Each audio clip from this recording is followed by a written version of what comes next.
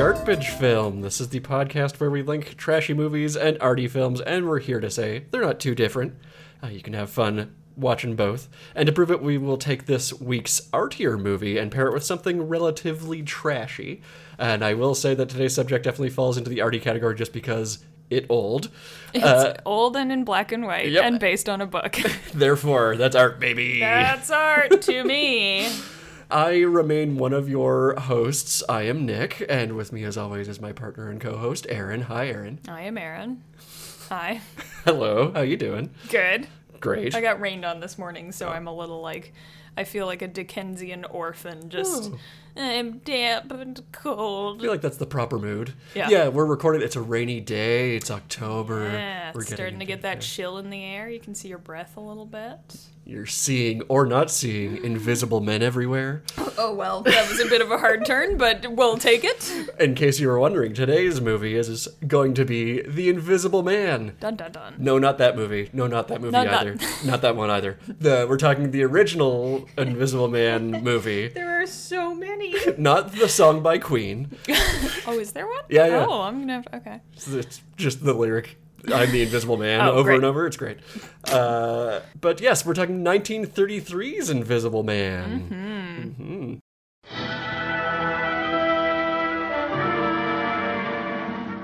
An invisible man can rule the world. He can hear every secret. He can rob, rape, and kill. Don't you see what it means? Power. Power to rule, to make the world grovel at my feet. You're crazy to know who I am, aren't you? All right, I'll show you.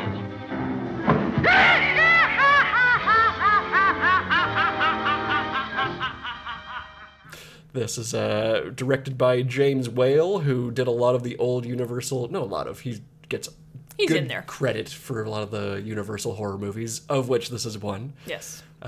We all remember the dark universe of recent years, so we all know about this. We're all very familiar with the Dark Universe, Nick. I don't even think we have to go into it. It's good because I took no notes because I know it's just part of the zeitgeist. It's just we're all aware.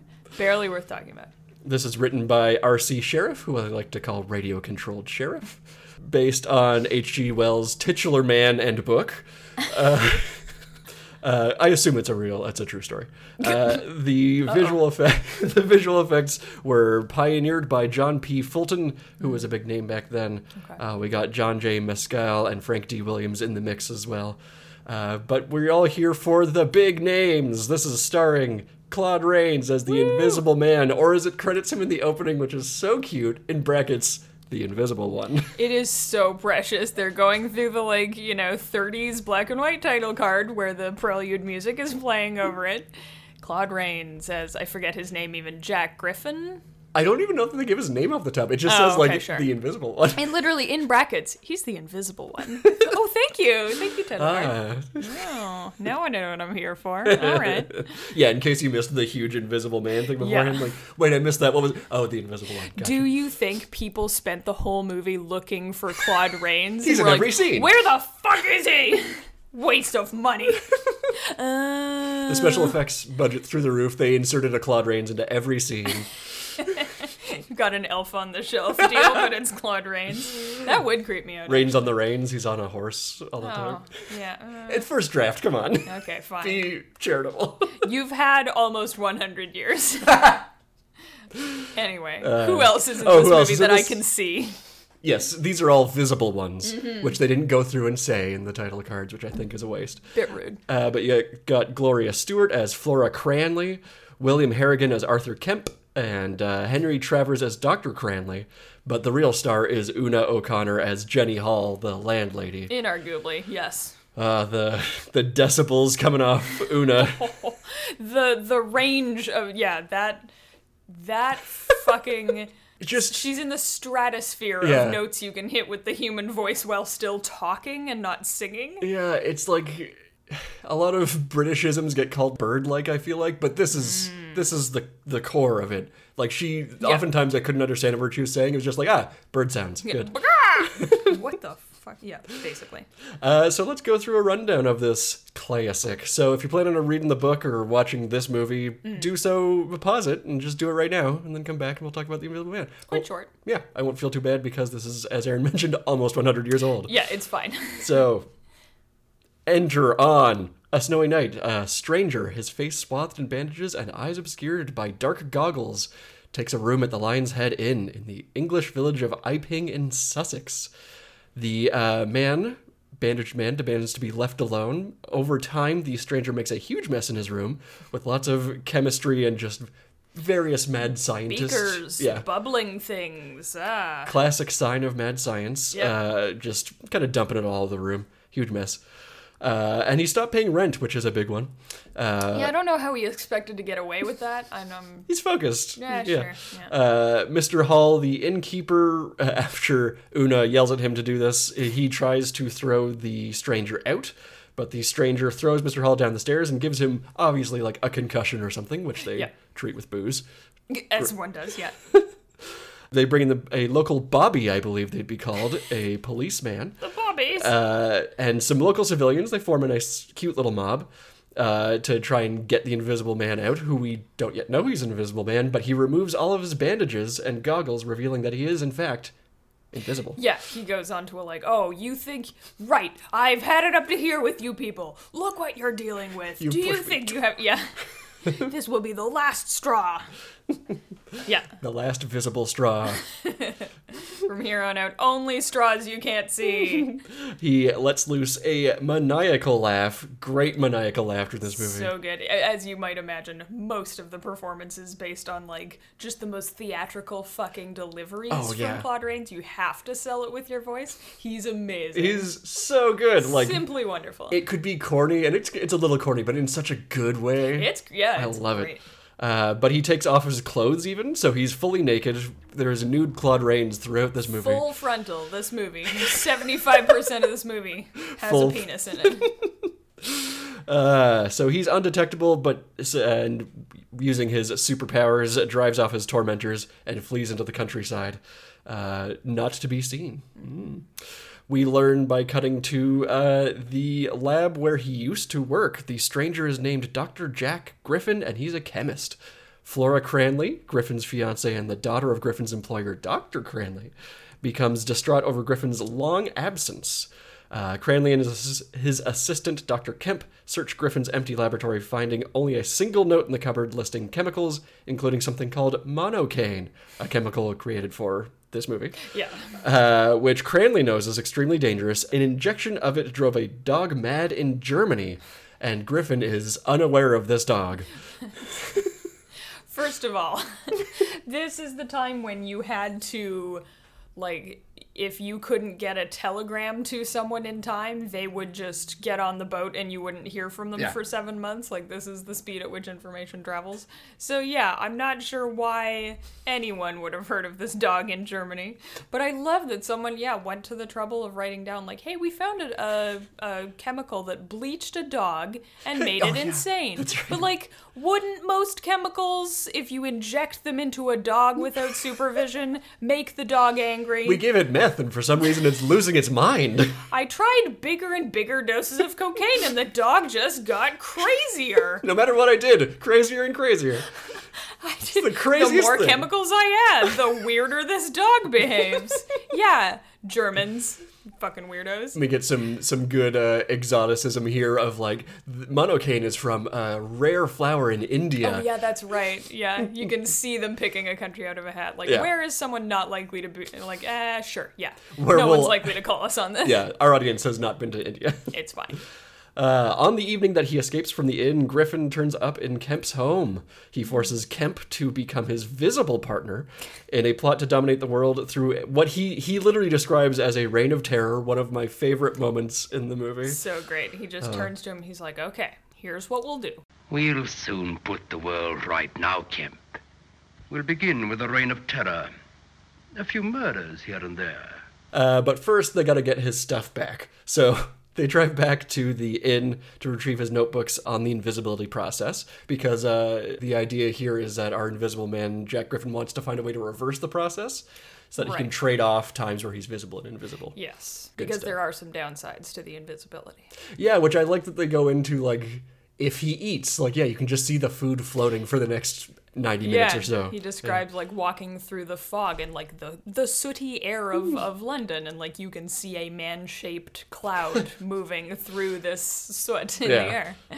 And meanwhile, the townspeople the police are saying, oh, it's a hoax, you know, this didn't happen, and the townspeople are being like, no, one stole my bike. Yeah, he threw my hat on the floor. How much did you have to drink? Well, only like a dozen. Yeah. But thanks to his invisibility, Griffin manages to sneak inside while the police inquiry is underway. He steals his books back, and being angry at being called a hoax, Griffin just caves the officer's head in with a bench.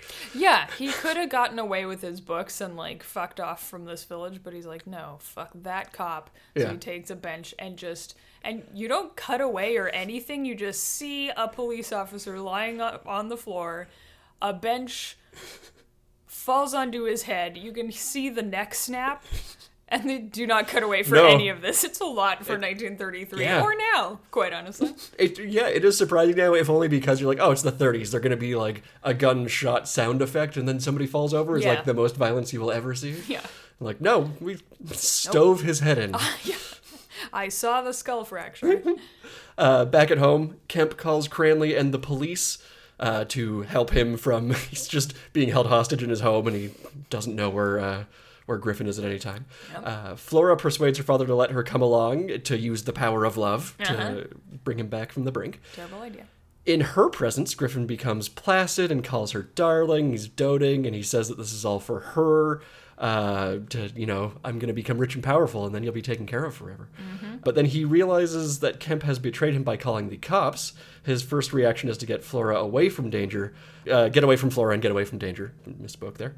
He promises Kemp that he will return at 10 o'clock the next night to murder him. Yeah, be here at 10 so I can kill you. Just so, like, such psychological torture of this guy. Oh, it's like, you know, it sounds a little goofy, but yeah, you can't see where this guy is. Yeah. You have if anyone ever opens a door, he might be in your house now. Like, it is pretty chilling to think about. And I love how much focus, especially the police take on, like, okay, we'll do this thing where we sweep a net across the entire room, because that's the only way we could, like, justifiably be sure that there's nobody in here with us. Yeah. Like, yeah, good They're stuff. pretty, like, they gotten onto it pretty fast. Yeah. Considering it's a fucking invisible man. But Griffin decides to take out his rage on the local populace. He just goes about on a killing spree, including the derailment of a train. He fucks up the signalman's post and, like, switches the tracks over to the bridge that doesn't exist. Which he promises he's going to do earlier in the movie. Yeah. It's just a great Chekhov signalman kind of thing. Yeah, he has this list of, like, here's what I'll do for the Reign of Terror. Like, the most effective thing will just be killing a bunch of people by messing up the train signals. Yeah. Because you don't know. You can't see it coming. And it's a random pattern, so there's no way to predict what's going to happen. Just, there's your Reign of Terror. Literally. He's just doing domestic terrorism. Yeah, he is. It's wild. And he also throws some people off a cliff, so lots of murders going on here. Yep. The police kind of are out of ideas. They offer a £1,000 reward for anybody who has a viable idea. Like, that's how, like, they're scraping the barrel. But everyone knows Griffin is the sort to hold a grudge, so they know he's going to come back at 10 o'clock for Kemp. Mm-hmm. So there's all these, they start, like, the stakeout idea of we'll get him. We'll go through this whole. We'll just put all our cops in front of the house, and we'll make sure like nobody opens a door without We'll draw all the blinds so that we know he can't. Yeah. So they try a classic bait and switch maneuver, but it doesn't fool Griffin. He's just hiding in the backseat of Kemp's car all night. Yeah. And nobody's like, yeah, of course. Yeah, obviously. He's invisible. And then he just throws him off, like in his car, straight, like ties him up. And rolls the car off a cliff. Yes. Pretty brutal again for the 30s. Yeah. And he takes a lot of glee in doing it. Oh, yeah. He's very proud of himself. Oh, yeah. After this, a snowstorm forces Griffin to seek shelter in a barn where he falls asleep and is clearly getting sick from Yeah, he's exposure. like all sneezy. Yeah, because he's nude. Like, he's wandering around in the winter, snow up to your knees. Yeah. And, like, is not clothed and has not eaten. But the farmer hears him snoring and coughing and sneezing and calls the police, where they smoke him out. They set fire to the barn, and a police officer shoots him down. Yeah, they can see his footsteps in the snow coming out of the barn. Which is a cool effect. It looks really good. Yeah. Yeah. And then we get I love this little moment that it is not in the book, because if I remember right, Flora doesn't exist in the book.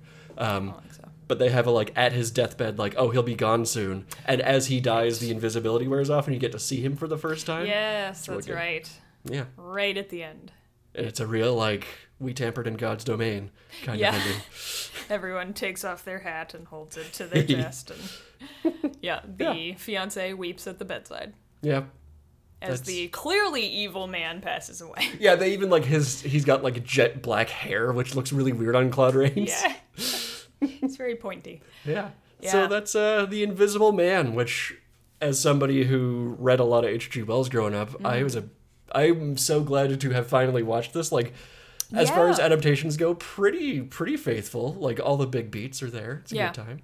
Yeah. We were thinking of what are the Universal Studios or Universal Pictures, the classic horror Saturday morning movies. What ones do we want to watch? We haven't really gone through them because they're just kind of dated at this point. But then I was like, no, there's some real good, they are classics for a reason. Yeah. This one is in concept very scary, and in execution, the effects are really good really for 1933. Honestly, really good. There's a few where it's all obviously okay, well, this is how they processed that shot. You don't see the string holding the items that the Invisible Man is meant to be carrying, but you can feel the string. They're there, yeah.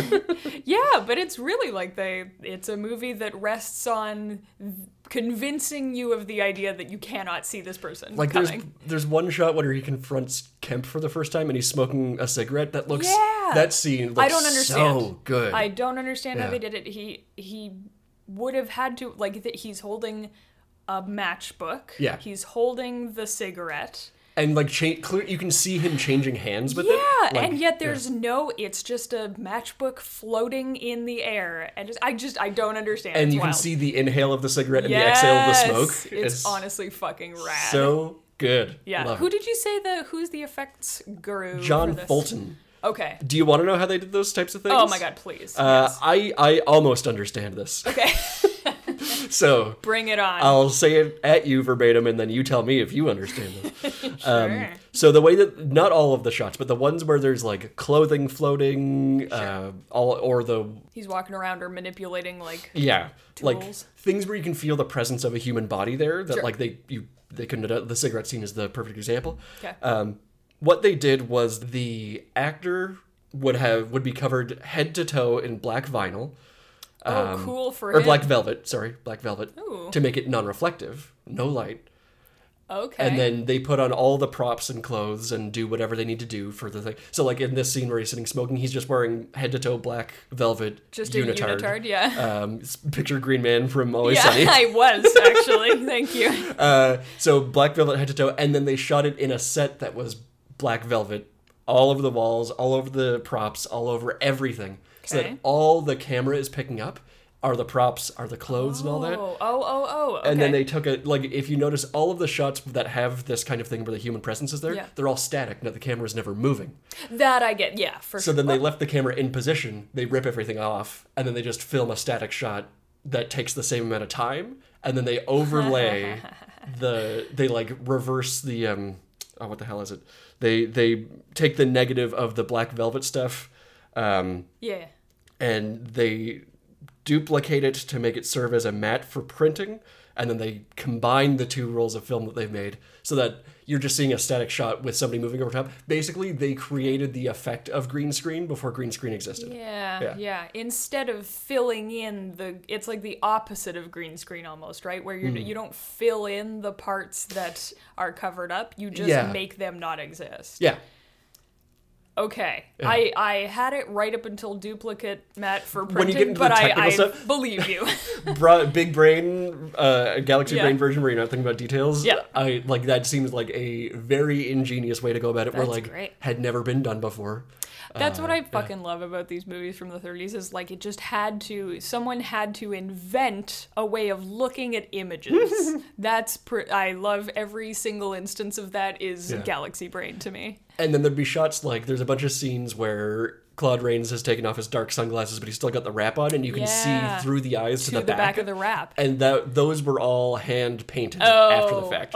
That's where you get. Well, they're great. Yeah, okay. It takes like 2 to 3 months for special effects, and a lot of that is just like people slaving over like I have to make it look like Claude Rains isn't there. Painstakingly drawing a bandage. Yeah. Okay. Then there's other stuff like where he's unwrapping. Yes. That was done with. Are those models, maybe? No, it is Claude Rains himself with his head tucked into his jacket, and it's a wireframe head on top that has the wrapping on that they unwraps, and then they paint over the wires in post. So wild. Yeah. It looks so good. It looks so good. Like it's not movie magic or anything, but it is basically perfect for what you're doing. And like... there's so many great like the images of like there's one point where Claude Rains is skipping down the street in just pants and singing. So creepy. It's so creepy. There's a Dr. Seuss book, I think, with a pair of pants that just wanders around on its own. Are you familiar with this? I am not familiar with this. Hope I didn't just invent this in like a fever dream in my childhood, but it scared the shit out of me as a kid, and that's what I flashed back to when I saw that. This woman is like dropping her groceries and screaming she's being chased by an empty pair of pants. Well, did Dr. Seuss see The Invisible Man, maybe? This would have been about the time. Yeah. Okay. Yeah. Well. Mm-hmm. Yeah, it's good. It's good stuff. It's I stuff. Still don't like the idea that they could shoot this so carefully. Like the Black Velvet thing, I understand. The idea that you wouldn't accidentally, like, you can see the whole matchbook the whole time. Yeah. You can see the whole cigarette. It's not like there's a fuzzy spot where his fingers should have been. Yeah. I don't get it at all. That's where like there's the craft of it. Starring Neve Campbell, I think. You should watch that. Okay, sure. Yeah. Or like. That's the type of thing that I definitely didn't think about, but then reading the special effects process afterward, like, oh my god, this would be so hard. This would be borderline impossible. I don't know. Yeah, but anyway, it's a great time. And I love that. I should specify too, this movie is 70 minutes, I think, so this is an absolutely great, just like toss it on watch. Just jam-packed full of insane cackling and... it's too bad that Cloris Leachman wouldn't have been... Oh, yeah. She would be a perfect around addition. At this time. Yes, she would have been Mrs. Hall, the innkeeper. That part was written for Cloris Leachman. But speaking of her, I just wanted to mention that she kept ruining takes because she was making James Whale laugh too hard. Good. Okay, I was like, is this supposed to be very funny? Because it is very funny. A comic actress, so we are talking Cloris Leachman here as well. That much energy, very much that energy. Yeah. That's great. Yeah. Oh my gosh. What fun. It's such fun. And I feel like a lot of the takes go on a little too long because they're just being like, do your thing, Una. Keep going. Una. Again. You look at her and you're like, yes, your name is Una, for sure. Yeah. That's amazing. Yeah. But give you some info about what led up to this Please do. Invisible bad boy. Oh, sure. So everyone knows Dracula's a movie that everyone liked. Sure. That was in 1931. So when that hits huge, because it was like a stage play beforehand, so this was an unproven commodity until Dracula comes out and they're like, hey, money. Hey, look at those piles of money. So Universal starts buying up as many of these gothic horror-y type things as they can. And one of the first ones that they bought was Invisible Man. They bought it that same year as Dracula in 1931. Was it very popular? Did the story go gangbusters? Was it a popular story? Dracula or Invisible Man? Invisible Man. Yeah, it was. It was up there with... So this is H.G. Wells' book, up there with War of the Worlds and... Sure, okay. And I can only remember the movie title. Island of Lost Souls is Island of Dr. Moreau. Yeah, the Time Machine and all that jazz. So Invisible Man is as lauded. Sure, at the famous book. Yeah, so that's from the 1890s, and H.G. Wells is still alive right now, so they negotiate with him, and he says, yep, you can do it, just give me, final pass on the script to make sure you're not gonna destroy my story. Fuck it up. Yeah. But the reason it took until 1933 was because directors and writers kept getting attached and then released. Sure. So classic studio juggling of stuff, like no one can, like those years version of Development Hell. Like, Development Hell lasts a decade now, but if it took longer than a year, it was like, will this thing ever get made? I mean, Development Hell in the early 30s is like, oops, another director hit someone with a car and we had to send them away to Italy for a year. Someone found out that this actor is gay, we need to find him a wife immediately. They need to go on a courtship away from the paparazzi. So by the time it gets to our current creative team, which is James Whale and Radio Controlled Sheriff, I'm going to keep calling him that because it's fun. And I'll never get an opportunity again. This is the one episode. That's true. That's fair enough. Sorry, Mr. Sheriff. So by the time this group is in there, no one has read this book. No one knows. Oh, good. They know it's about an invisible man of sorts. Okay. Plus, you add into that no one at Universal, at the studio side, at this point had read or owned a copy of the book. So what they're going off of, all they have are 14 loose treatments done by the various writers that they fired. So this is just an insanely expensive game of telephone. Yeah, pretty much. Cool. Yeah. So some other examples include Preston Sturgis wrote a treatment where it took place in Tsarist Russia, where the Invisible Man was like a pauper who becomes invisible and kills the royal family. Jesus Christ. He was fired the next day. You know that he didn't want the job, and he was like, what's the most batshit thing I can do to get me out of here? Yeah. So yeah, he got fired. And there's one that's set on Mars. Sorry? There's one that's set on Mars. No. Stop right there. So I guess you can see the spacesuit, but it's invisible inside. I don't know. I have questions. That's all the info I got on that. So how dare you? How dare you? That's just it. I want to teach others to research. So this is just Google can't just hand Invisible Man Mars and believe the first thing that comes up. And enjoy. Wow. And none of these writers stuck around, huh? Nope. Okay. Cool. So Sheriff comes in, and he is like, "No, this sucks. These all suck." I need to know. You are insane. Yeah, I need to know what the actual story is, please. Oh my God, obviously. So he starts looking for the book, but despite its popularity, it's out of print. It doesn't exist anymore. You can't get it. So he spends a lot of time going through secondhand bookshops and eventually finds like a really tattered ass version that he like throws down a penny for, or how much books cost back then. And he read it and he was like, "This is fine. We don't need to change anything. Let's just do the book." I was gonna say, like, how hard is it to just put that on? Okay. I think it was the special effects that people wanted to. Okay. That they were like, "Oh, this will be impossible to do in a sitting people recognize." Yeah. We have to ham it up real hard. So is the idea, okay, maybe here's a very gracious reading of whoever the fuck came up with Mars as the treatment. Would it be there's no rules for this, so we don't have to worry about things looking realistic? I think so. Okay, we're just going to set it, we're going to make a rule of they always have to have their spacesuit on because it's on Mars. There you go. Don't have to shell out for effect. He's invisible and the ray guns are invisible. Sure, so like that kind of. Okay. Yeah. All right. I'll allow that. I think that's part of it, but it's not like all of it because it's still Mars. Yeah, I should say, like I said, they're all treatments. So these are not one of these are an accepted script. They were all looked at and like, no, this sucks. New writer, please. Okay. But like I said, this is very good news. The part of the reason that all these treatments were refused is because Wells. I don't know that any of them actually made them to Wells, but they were looked at as like, he's not going to say yes. Yeah, what do you fucking think? Turn around, get out of here. They do this adaptation where they include flora and they simplify a lot of the science, and they're like, how does this look, H.G. Wells? And he's like, no, it's fine. Everyone's so enthusiastic about this. Yeah, it's fine. All right, shoot that. Yeah, and then we get to casting. So those who know the early Universal stuff will know that Boris Karloff is like up there with Bela Lugosi for the originators. The tent poles. Yeah. So he's your Frankensteins, he's your mummies, and so on this list. Dark Universe, you don't have to tell me. Yeah, sorry, that's right. Yeah. But he fought with James Whale a bunch, and he was very diva about it. The director decided, this is his tactful way of putting it, James Whale decided that he wanted someone with an intellectual voice. Okay. And Karloff had a lisp. Oh, rude. Yeah. Where's Karloff had a lisp? It turns out, yep. Oh, okay. That was a big issue for James Whale, so he did not like it.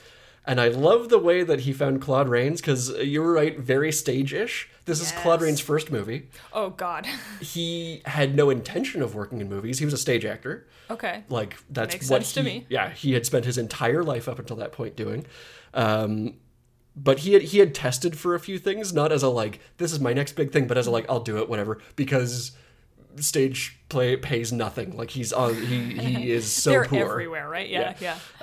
Did they do that thing back in the day where, like, so-and-so is asking for too much money, we gotta bring in this guy who... Oh, yes. Oh, yeah, he's a gem. Like, we're really riding on him. Yeah. Yeah, Okay, like people scouting plays to be like, oh, what about this Claude character? Yeah. And Boris is like, sweating. okay, I'll take like 5,000 less. Yeah. All right. Yeah. So, somebody in another room is listening to Claude Rains' screen test for a movie, and James Whale's sitting there like, this voice is spectacular.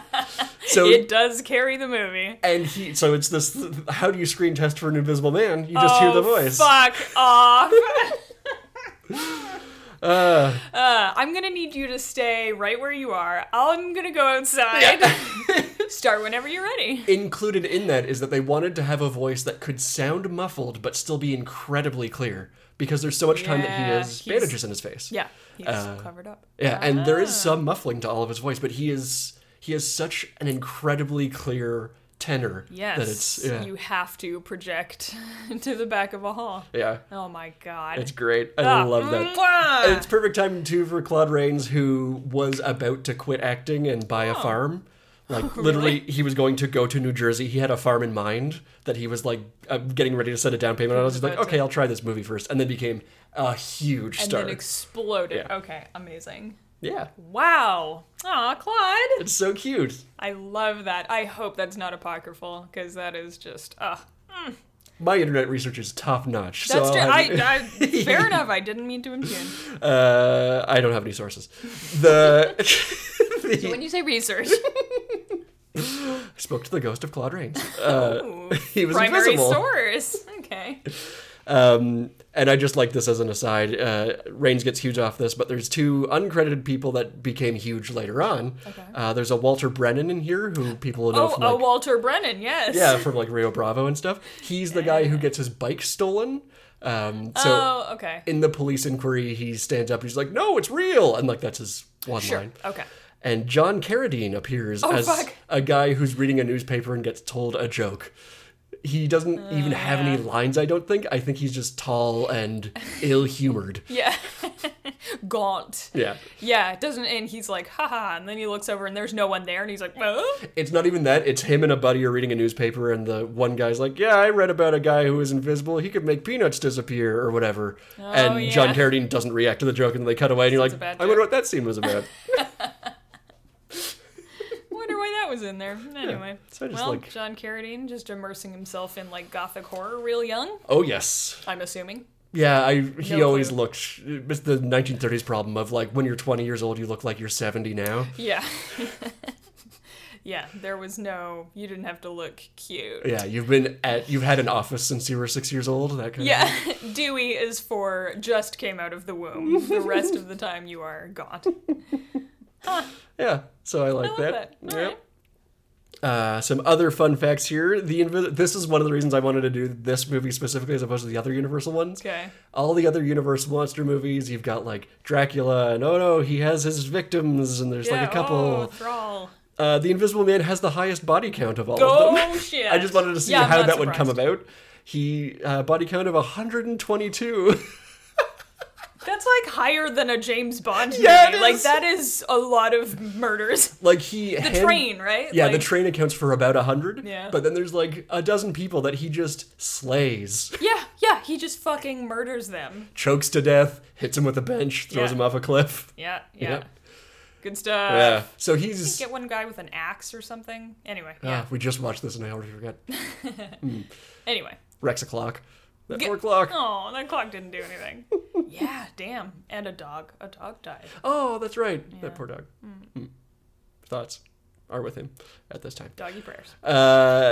Just to wrap up H.G. Wells, he didn't love the adaptation. Okay. Because he It's like his book, verbatim. They took out a lot of the science stuff. So in the book, he's much more of a like... He stumbled on it by accident. Yeah, and he's like a well-reasoned person to start, and then becomes insane. Yeah. Or there's that backstory. The drug makes him insane. And in this, he's just nuts.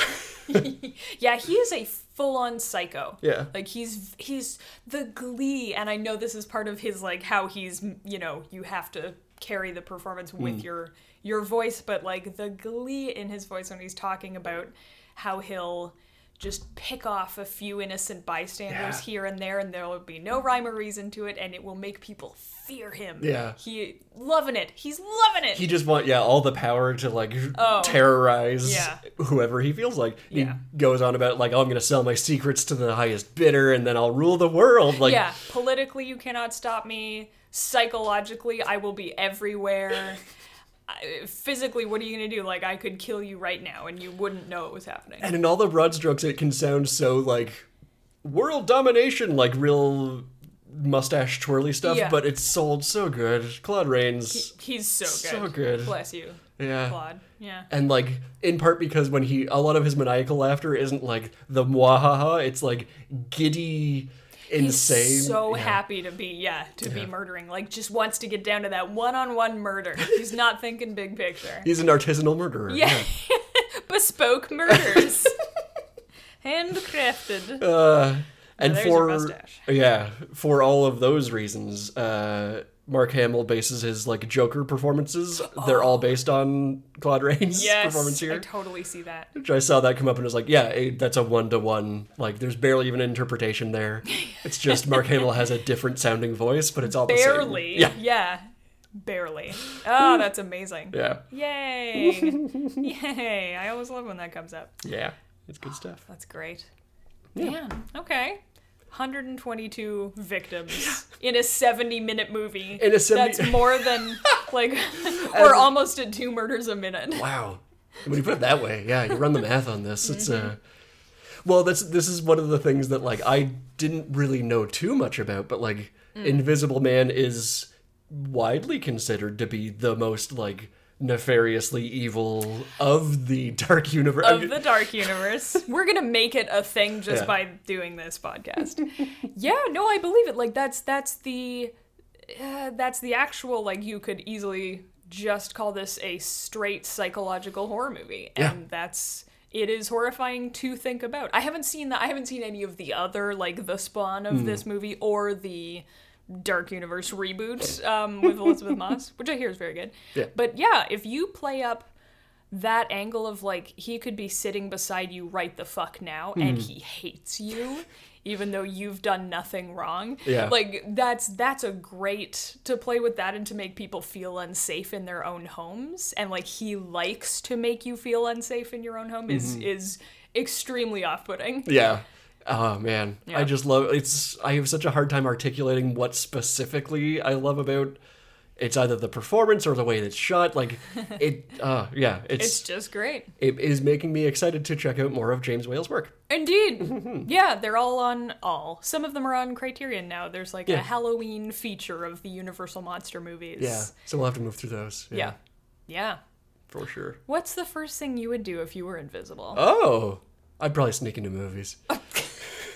Well, no, this is one of the most relatable things in this movie is that he doesn't start out smashing, like, well, no, he smashes people because he gets mad, but then he doesn't follow that up with murders right away. He just starts, like, throwing glasses off shelves and dunking people's hats and stuff. He's bullying. He's just a huge bully. He gets a real taste for it. Like, he goes power mad immediately. Yeah, like, nobody's gonna sit down and be like, okay, I'm gonna rob this bank, which I feel like is what, like, the 50s versions of it and stuff do.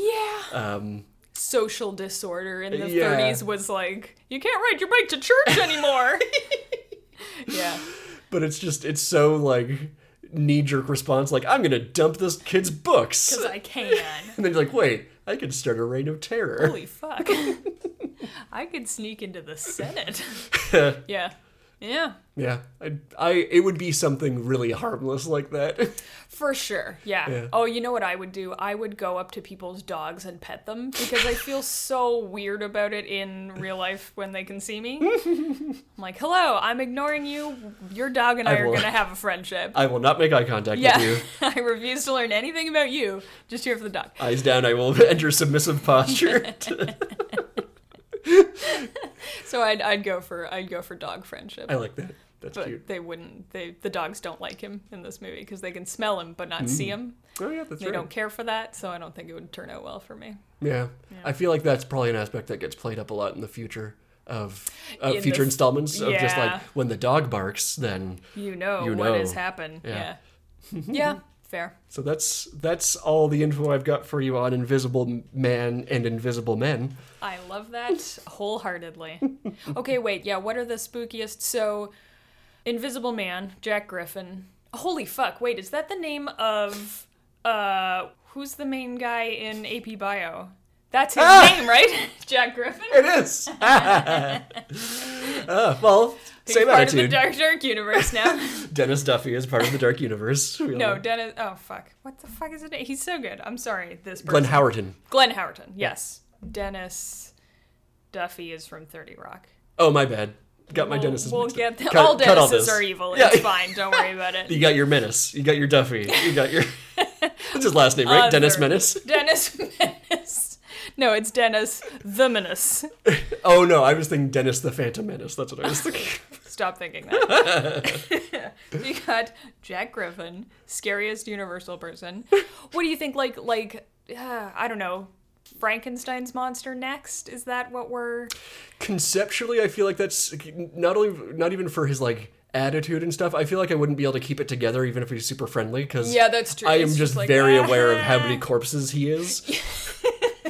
He is a lot of corpses at any moment. Parts of him probably fall off all the time while you're talking to him. Yeah, it's gonna smell. Guy. Yeah.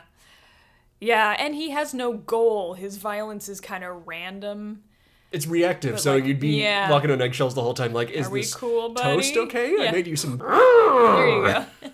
And then you got maybe Dracula, because I feel like at least Dracula has a goal. Like, he just wants to own some real estate. He just wants a few close friends. You know what I mean? I don't think he has grandeur in him. The worst you can say is he wants to franchise. He wants to move to town and expand a little bit. Ooh, see, there's your reboot where he's sucking the life out of little mom and pop shops. Dracula : gentrification Nightmare. Yeah, that's what I was trying to say. Dracula 2021.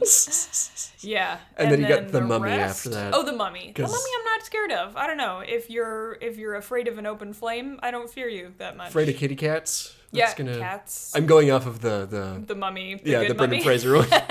Yeah, sure. We gotta watch Old Mummy to figure out what his deal is. Well, there's no Brendan Fraser in it. So what the fuck, I ask, is the point. It's got a lisping Boris Karloff as a mummy? That's so funny to me that he was a terrifying screen presence and he has this lisp and people don't like his voice. I don't know how much he would have been talking in his other roles. Frankenstein talks, but not a lot. And not well. And the Mummy, I assume, is just groaning and moaning. So it's really more, are you tall? Yeah. That's the scariness level. That's how we order them. Okay. As a tall man, I feel attacked, but... I fear you, so that's your fault. Deal with it. Yeah, okay. That's my cross to bear. Yeah. And I'm tall, so I can hold it. So what's... Jesus Christ Superstar, now part of the Dark Universe. Please tell me what your big takeaways from this here Invisible Man movie is. Yes. Well, I really like that. I know it's not the episode directly before this, but when we started out with Cure, and it was people just need the slightest of pushes to become evil or to do things that are considered evil. This feels a lot like that, where it's sort of a, not that the Stanford Prison Experiment is real or a good source of information, but it feels like that sort of thing of look at the slightest. If he hadn't turned invisible, he just would have gone around in this vaguely resentful fog all his life. He would have been just bubbling inside. How many people like that are there out there? A lot. I bet, And so the idea that just, like, it goes nicely, I think, hand in hand of, like, he could be anywhere. Mm-hmm.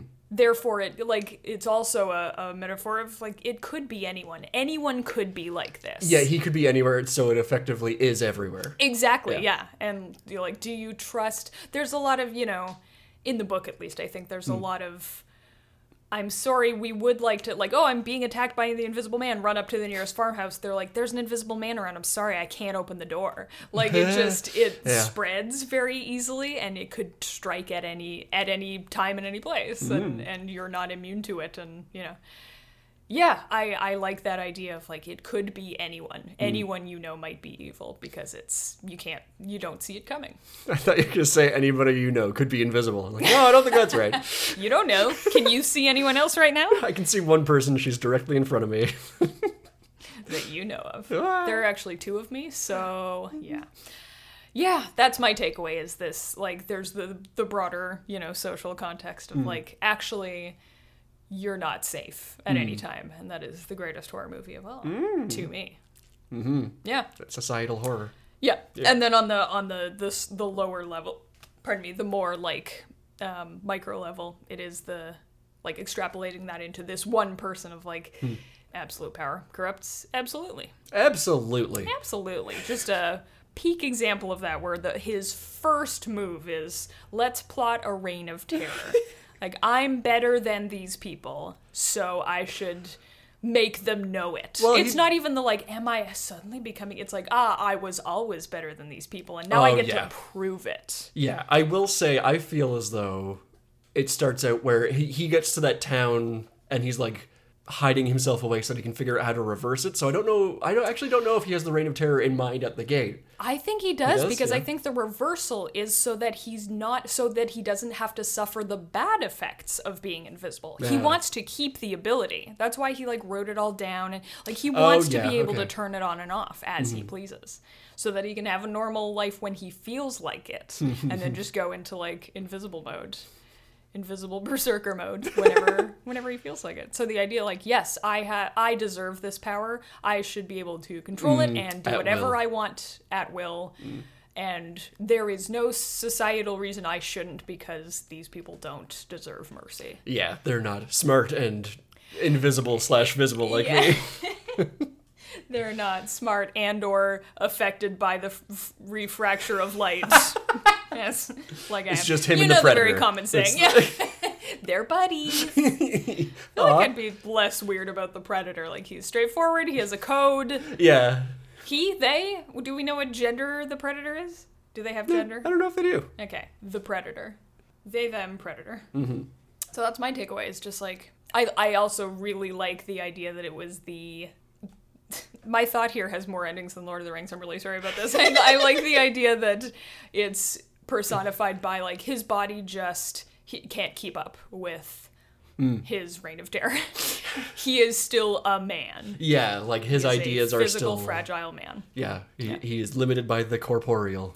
As are we all. Yeah, he thought he, like, got rid of it and, like, I've become, like, a new... I've ascended. Yes.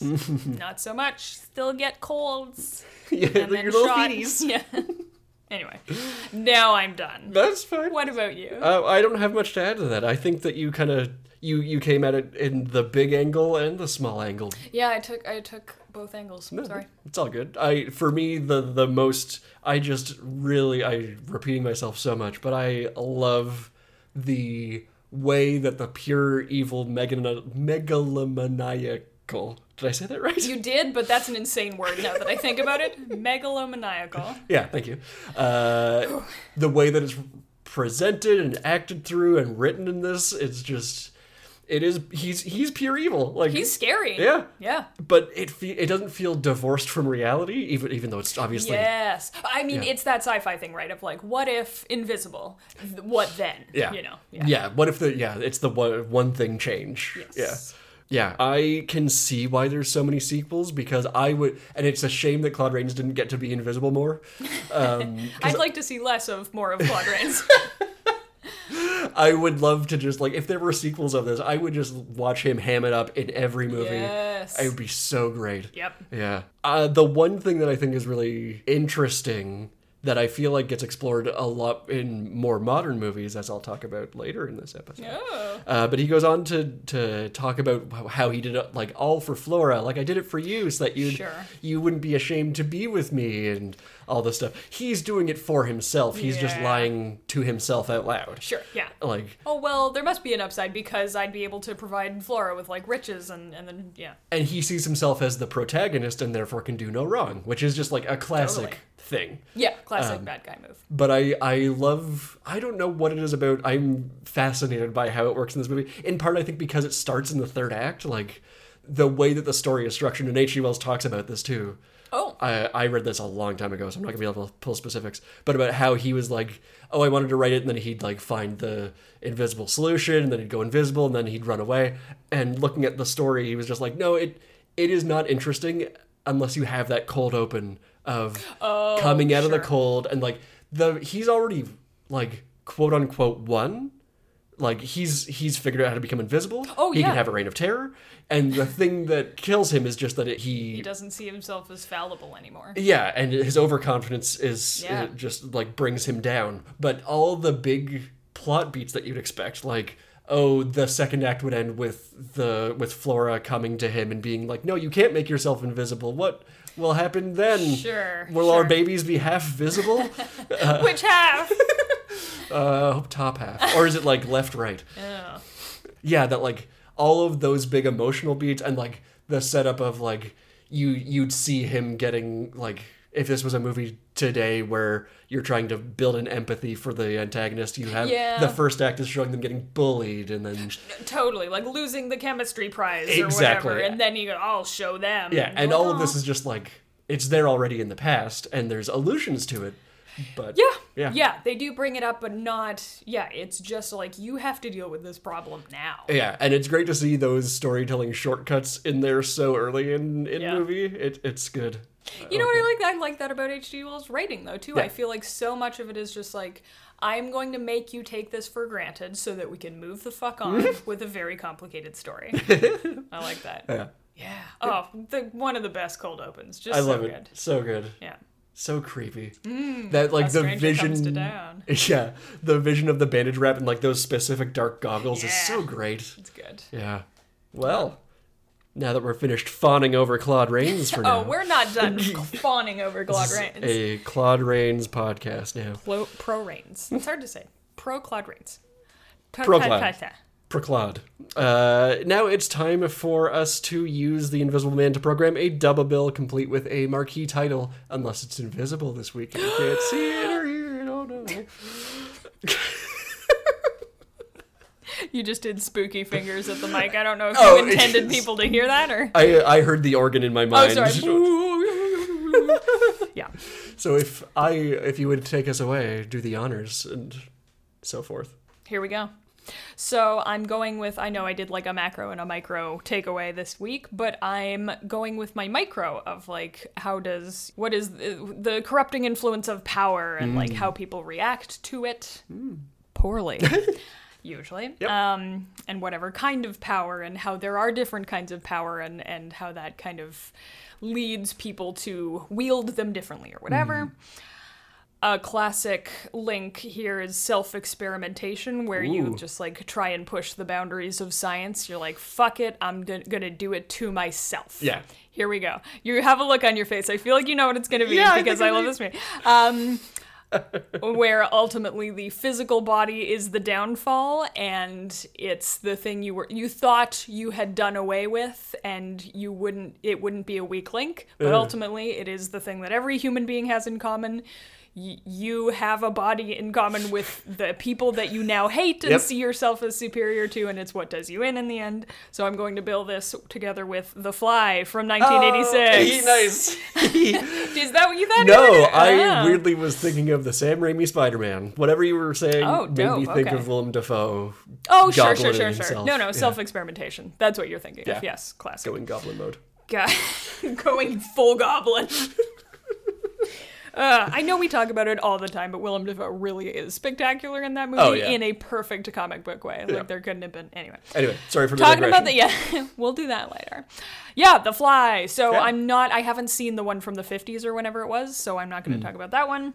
But yes, The Fly 1986, our wonderful goopy Cronenberg sci-fi horror, where if you haven't seen it, is just Jeff Goldblum as sort of a, not rejected scientist exactly, but no one will exactly take him seriously, even though he is quite smart. Mm-hmm. And he does develop this machine that can transport, and that's all it's meant to be. It's just a teleporter. Like, we're going into, this is going to revolutionize transport. And, like, he doesn't just see the small picture, like, housewives will be able to do their shopping from home. One place yeah, exactly. He's like, no, like, oil companies are going to try to murder me if this gets mass-produced. Like, this is going to disrupt global economies at a large scale. And so he has this very grandiose plan for this technology that he develops. And it goes wrong. A fly gets in the transporter with him when he's demonstrating it to Geena Davis. Is that who's in the movie with him? That sounds right, yeah. And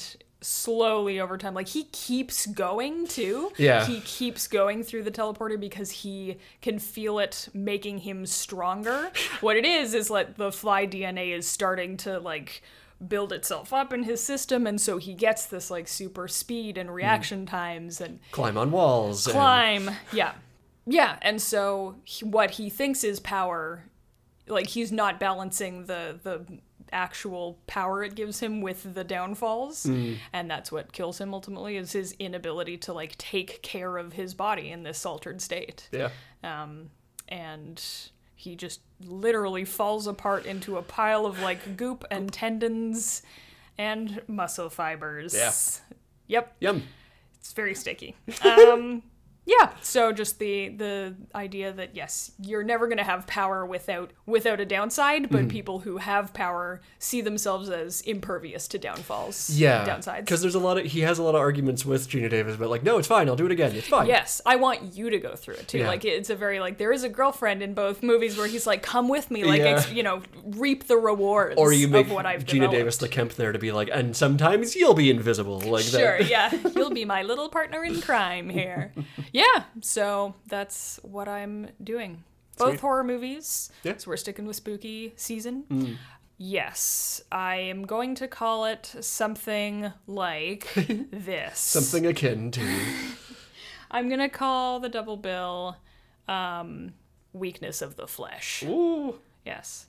Nice. Yep, that's what I'm going to go with. Yeah. Think about it. Yes, that's what I'll do. Confirmed. It's like, oh, it's too spooky. It's a Halloween double bill. What do you want from me? Yeah, that's... Fuck you. Oh my god, I'm sorry. I'm so sorry. I'm sorry, I got caught up. Yeah.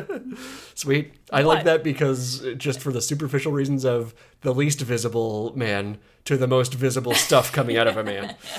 You can't look away from what is happening to this guy. It's very, very obvious. Yep. Yeah. So, what about you? Well, I am breaking out of the horror movie mold on this, so I'm going slightly less spooky. Only slightly. I respect that. But like I said, I think that this is like a nice take on mad scientist seeks power for power's sake. Sure. But in the case of what I'm going to build the Invisible Man with, the antagonist is successful. Oh. So I like this as a, like, here's how it went bad, and here's how it could have been good. Okay, yep. Both of these stories, when they start, you're in the third act. In the Invisible Man, he's already been through the experiment and succeeded, and he has the power that he wants to wield. It's just figuring out how to wield it, really. Mm-hmm. It's all by his choice. There's no sympathetic angle really to it, other than maybe like, oh, it's a shame he lost his mind. Like, that's darn it.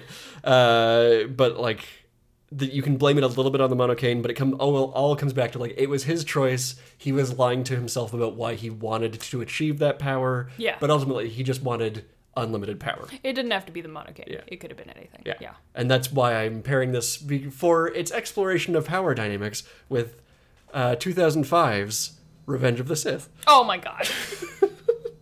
Okay, walk me through this. I'm refusing to synopsize this because we all know we ain't got the time. But to me, Ian McDiarmid and Claude Rains' performances are trying to do the same thing. That's true. They're trying to be cackly and hammy and like tonal shifts on a fucking dime. Yes. Should not work, and in some cases really do not. Really, like, bipolar presenting performances. Yes. And to flesh out Claude Rains' performance more, you've got Anakin, who's like, I'm turning to the dark side for love. And like, no, he's doing it because he likes the power that imbues within him. And it's all making the poor choices under that veil of love and not really realizing... It's not even that the Invisible Man realizes when it's too late. It's just like, oh, it's too late to change this. Oh, well, I'm going to keep doing this. Drat. Yeah. Yep. Dang it. Shucks. Gotta go murder a train. And it's all about a manhunt. They're looking for that Sith master, the whole Revenge of the Sith, and they don't know where he is. And the Jedi are the cops, and they're stupid. And then the Invisible Man, the cops are stupid. No one can see what's right in front of them. Right in fucking front of them. Yep. Yep, fair. Okay, so you're saying, like, collapse Palpatine and Anakin, and you have... Yeah. And you've also got the idea of I was thinking about this pairing because it's like, you have all the power attempts, and they go differently in each movie. Invisible Man is going to Kemp and being like, check out all his power. Isn't this cool? You'll be my visible buddy. That's true. He really tries to, like, cajole at first. He's like... I don't want to kill you. Let's be buddies. Yeah. Like, I'm tired. I just want a cigarette. I just want to talk. I'm not here to fuck you up. But then he will turn on a dime and be like, and then I will bash your head in with a pipe. Yeah, and there's like a vague threat overhanging the whole thing. Whereas between Palpatine and Anakin, you got the vague threat of like, oh, but what happens to your wife? Don't you? Nice wife you got there. Nice secret wife. Yeah. Yeah. Yeah, and... that the partnership attempts work. It all works for Palpatine. None of it works for our Invisible Man. A bunch of things had to go right for Palpatine, and they did. Yeah. And then, Invisible Man. It's just not underhanded enough. No, yeah, he's all text with his reign of terror. Palpatine saves that until the very end. He's like, you know what? That's true. We're going to be an Imperial power, which is just a reign of terror with better PR. With government, yeah. Better benefits. First up. Yeah, nice. So that's really the thing that speaks to me. That I just like comparing Claude Rains to Ian McDiarmid because of all the stuff in Revenge of the Sith that does not work, pretty much none of it's like, I just love watching McDiarmid have fun. None of it is that guy's fault. That's true.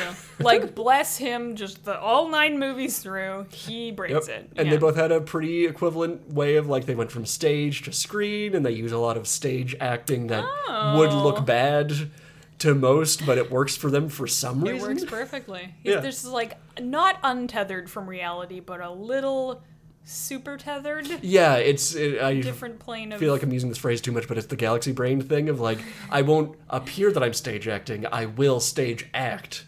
Where I don't know how to describe it, but you're right. You're definitely right about that. Oh man, that's great. And you can, he's indeed the Phantom Menace. I know it's not the movie you're talking about. Good shit. All right. Yeah. I'll take any excuse to reflect on Ian McDiarmid. Being a big old ham. Thank you, Ian. And I'm going to call this Stillwell the Phantom Menace. Oh my fucking... That's it. I'm going home. We are home. No, I'm leaving. I'm out of here. Thank you for that. Yeah, no problem. Nice. So I'm excited to check out more Universal horrors. Yes! Yeah. I feel like we ought to do like an official ranking and see. There's just so many spin-offs and... You just got to go with the origins of each, right? Yes. That's what you use for it? Yes. Yeah. Claude Rains, Boris Karloff, or Bela Lugosi has to be in one of them, and that's the stable I'm going to work in. So you're discounting... For the time being. Okay. Who am I discounting? Creature from the Black Lagoon. Oh. I would never. Who is that? I don't know. Gilman? He's Gilman. We'll come back. Yeah, we'll revisit this maybe in like a year or so.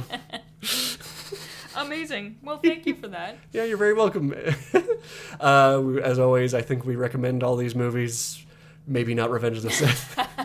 Every time you program a Star Wars, you say, I don't really recommend this. Well, it's because I think the only other time I've done it was with... was Phantom Menace. Yeah. Don't watch them. I watch them so you don't have to. There you go. I'm taking this one for the team. Yes. But The Fly, if you don't mind body horror, fucking go for it. That was my limit, I feel like, where by the end I was like...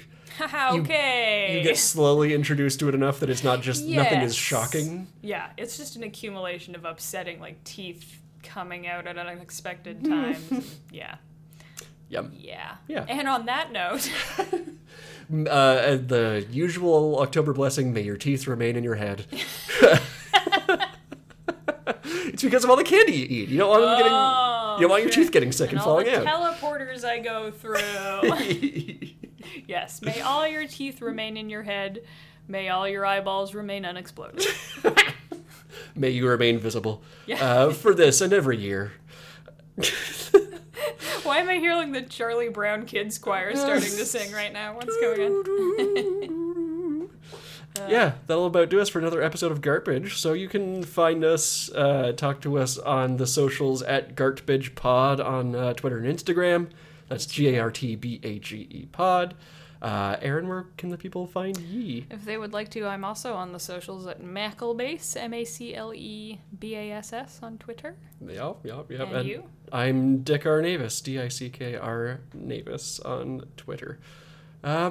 So please drop us a rating on the podcast platform of your choice to help more people find the show. Yes, please. Yeah, and we will remain visible here next week with our next episode, so I hope you'll come back and join us for another pile of Gartbage.